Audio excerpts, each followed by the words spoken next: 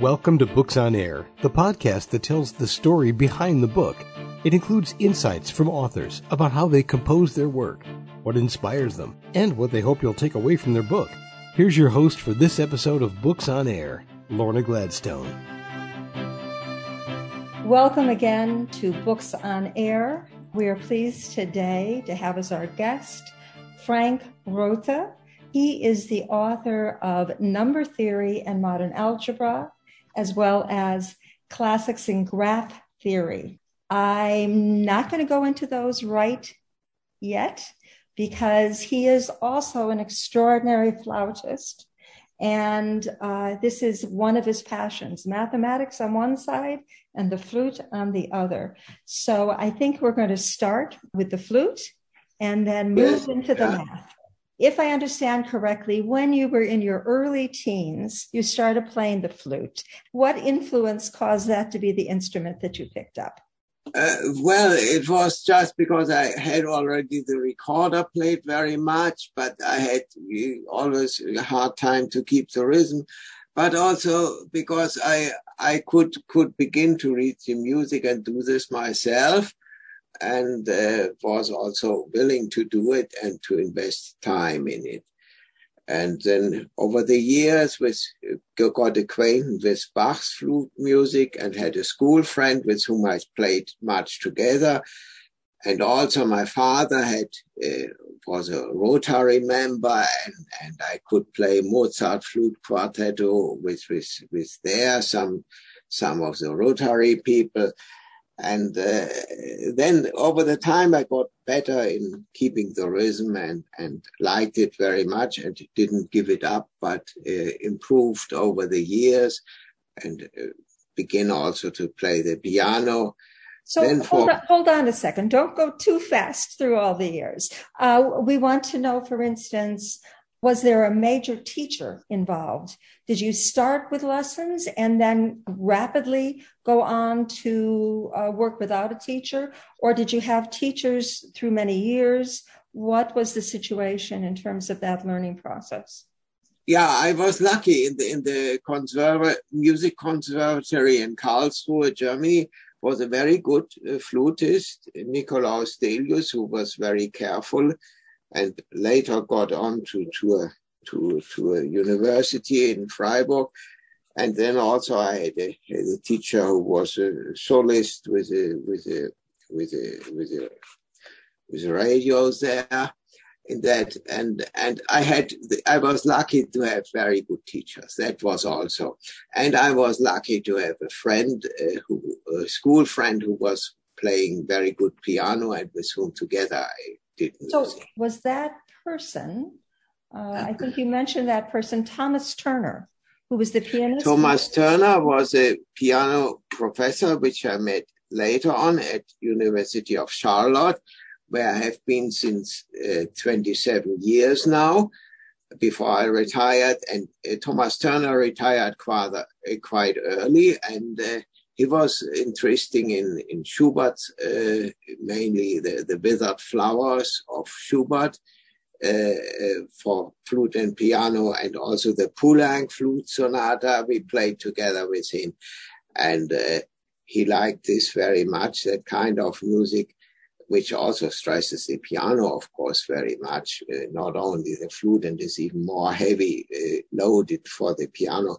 But there I got acquainted to a much higher level of performing. So that when you say you were acquainted with a higher level of performing, how old were you at that point? Approximately. When did that occur in your life?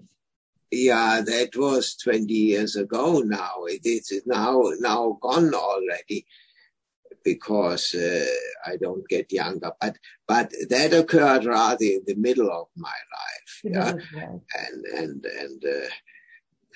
it was more very much luck of course involved. But Thomas Turner liked the flute also, and Schubert music, and then I got acquainted with Schubert and with Poulenc's flute music, and with other of those of the French flute school, which is much more involved than Bach, and more difficult to put the sound together and make everything sound right there. Do you play every day? I practiced every day until I got really my eye problems and could not read the written music at all. But up to then, as I had Thomas Turner, I practiced regularly. For the 10 years I worked together with him, I was really very, very eagerly practicing there. But you had to make a choice at some point, a professional choice between the flute and mathematics. Yes, of course. That was mainly because it was so much easier to get the chance of a job in mathematics. Sorry. And also because I felt already I'm not so perfectly keeping up the rhythm as it was necessary in the orchestra already. I learned this only rather lately. And then there are so little flute for somebody who wants to make music together professionally. It would be better to start with violin or cello or clarinet. There's much more demand. You have, in fact, put out 3 CDs with Thomas. Yes. Yes. And your favorite of those? The second one, Serenade, is my favorite. There I have some own arrangements. I thought I cannot only play the classic pieces, which Rampal plays better anyway. I made some arrangements of Schumann's fantasy pieces, which are for clarinet or for cello. And I knew them because I played the piano part together with cello, which played my son. And I made an arrangement for flute and piano of that piece. But it was very easy because it's also for clarinet there by Robert Schumann already. It's a well-known piece, and I have this recorded on the CD Serenade as well. Maybe that is one of my favorites. Good. And that is available if you look up Franz's full name, and the last name Rota is spelled R-O-T, as in Tom, H-E. And all 3 CDs are available on Amazon as well as on CD Universe. And I have been listening a bit, and I strongly recommend that you do too. He really is very modest about his abilities. So this is still very much part of your life today and has been ever since childhood, really, correct? Yes. Yeah. At the same time, or around the same time that you became so interested in the flute, you also had a growing interest in mathematics. And from what I understand, well, of course, you were learning at school, in high school, you were learning math, but there was also another person involved in your life who worked with you. And who was that? And what was the work that you did together when you were still a teenager? I became interested in the geometry very much and geometric constructions as I was about 12, and also how to divide a circle, to measure the area of a circle, to divide it in small triangles, and the beginning of calculus. And then I looked at maximum, minimum of graph and graph functions. And then my parents invited a physics student at that time with whom I spent the Sundays very much. And we did there also very much math, besides also going around for some long walks and talking about physics and so on. That was the beginning of my interest in math, really. So it was through the interaction with someone else that you realized how fascinating it was for you. Yes, but from this Klaus Schubert, I had very much encouragement, and it didn't interfere with my school. That was a Sunday thing somehow. Right. So where did you do your undergraduate work and where your graduate work in mathematics? And who were the people who really influenced you in both of those? I did my undergraduate work still in Karlsruhe and the graduate in ETH Zurich. And there it was mainly the Professor Henrici, with whom I did my thesis and who was interested to encourage me to go further to PhD. And then I went to Tübingen, and there it was Professor Hadler, with whom I worked for many years, and who encouraged me to try a university career. And they worked very much on differential equations during that time. Mm-hmm. And so when you were done with your doctorate, you came to the U.S. to teach. Is that how it happened? I came to to Charlotte, at first to Chapel Hill, on the recommendation of Professor Henrici from ETH Zurich mainly, and also from other teachers from ETH Zurich with whom I worked there together. That was really the lucky point in my life that I could have that chance there. You were there at Charlotte for 27, 28 years. So it's been a good and rich career, has it not? Yes, ma'am. The influencing men were really helping me, and I had already enough publications by the encouragement of Professor Hadler in Tübingen, and there in differential equations I worked for a very good while. And then in Charlotte, I got more involved. I had to teach more, and there I got involved in the geometry course and in the graph theory course. That is more about which I have now published after my retirement, because I have there the time to put together all my notes from the class and make them more detailed with all the figures. That's an important part in geometry, and I like to do this also in graph theory, the figures with all the care and the proofs. And from this work, which has grown over the year, I have to put together those two books there, one on number theory, modern algebra, and one on graph theory. So tell us in layman's terms, what is number theory?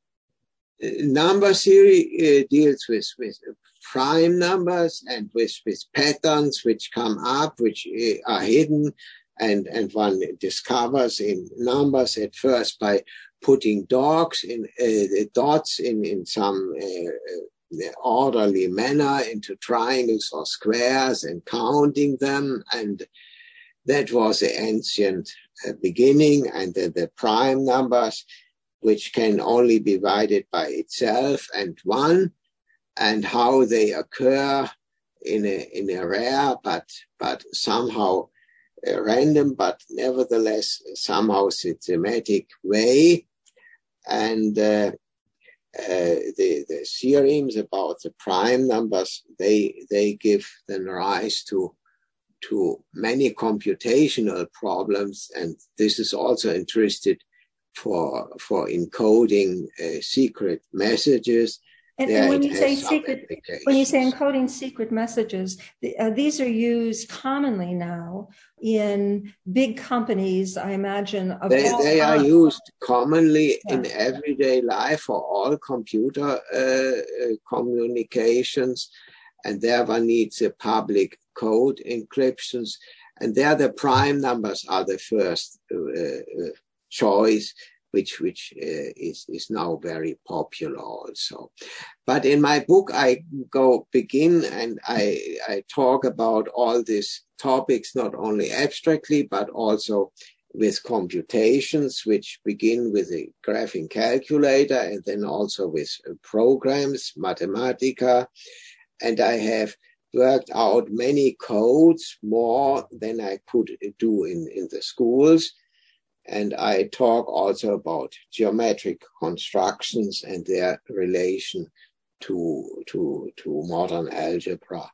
The constructions by ruler and compass, they are related very much to the boxed square roots and to structures in modern algebra. And are your books accessible to anyone who has a real interest in math? A bright student in high school, somebody who's studying at college, as well as to other mathematicians? Who would most enjoy and get something out of your books? The students in computer science, education, and mathematics and applied mathematics, they need a course in graph theory and in geometry, and they could very much profit the most of the books. But the level of the book is not the same all the time, so there are easier parts in both of these books, which are available also for high school students. Yeah, the graph theory is more easily related to practical problems. The order and the intensity, one does several activities which needs to be coordinated. That is a topic of operations research and the algorithms, and that is explained in many details in my graph theory book, because I taught already also operations research many years. I had the chance to put there in a bit more than in some graph theory classes are there. And also this book profits from the experience of teaching many years and putting in all the efforts together. I could not write this in one time, but it's really gathered over the years by putting in all the figures, drawing them with geometry programs, and putting in examples and solved problems and proofs in more details than one can do in classes. So it's a gathered work which has grown over many years, nearly a decade. So it's really potentially for anyone who enjoys mathematics. Yes. That's terrific. I want to repeat the names so that you can find them easily on Amazon. And the first is Number Theory and Modern Algebra. And you have to answer the question for the non-mathematician you're speaking to about why it's called modern algebra. But Number Theory and Modern Algebra. And then the other work is called Classics in Graph Theory, both available on Amazon. So yes, please tell us why it's called modern algebra. What is non-modern algebra? College algebra begins with computations and apply them to word problems. And modern algebra begins with solving equations and also with the Euclidean algorithm, and with the question how one can do geometric constructions with ruler and compass.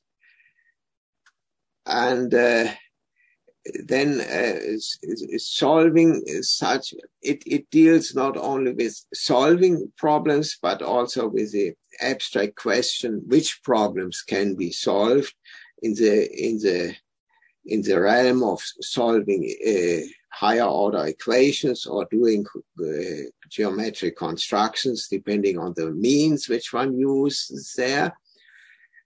And it needs an exact framework of notions which are really coming from the numbers, natural, integer, rational, real, complex numbers, and then are generalized in an abstract way from this to attack all this structural problems.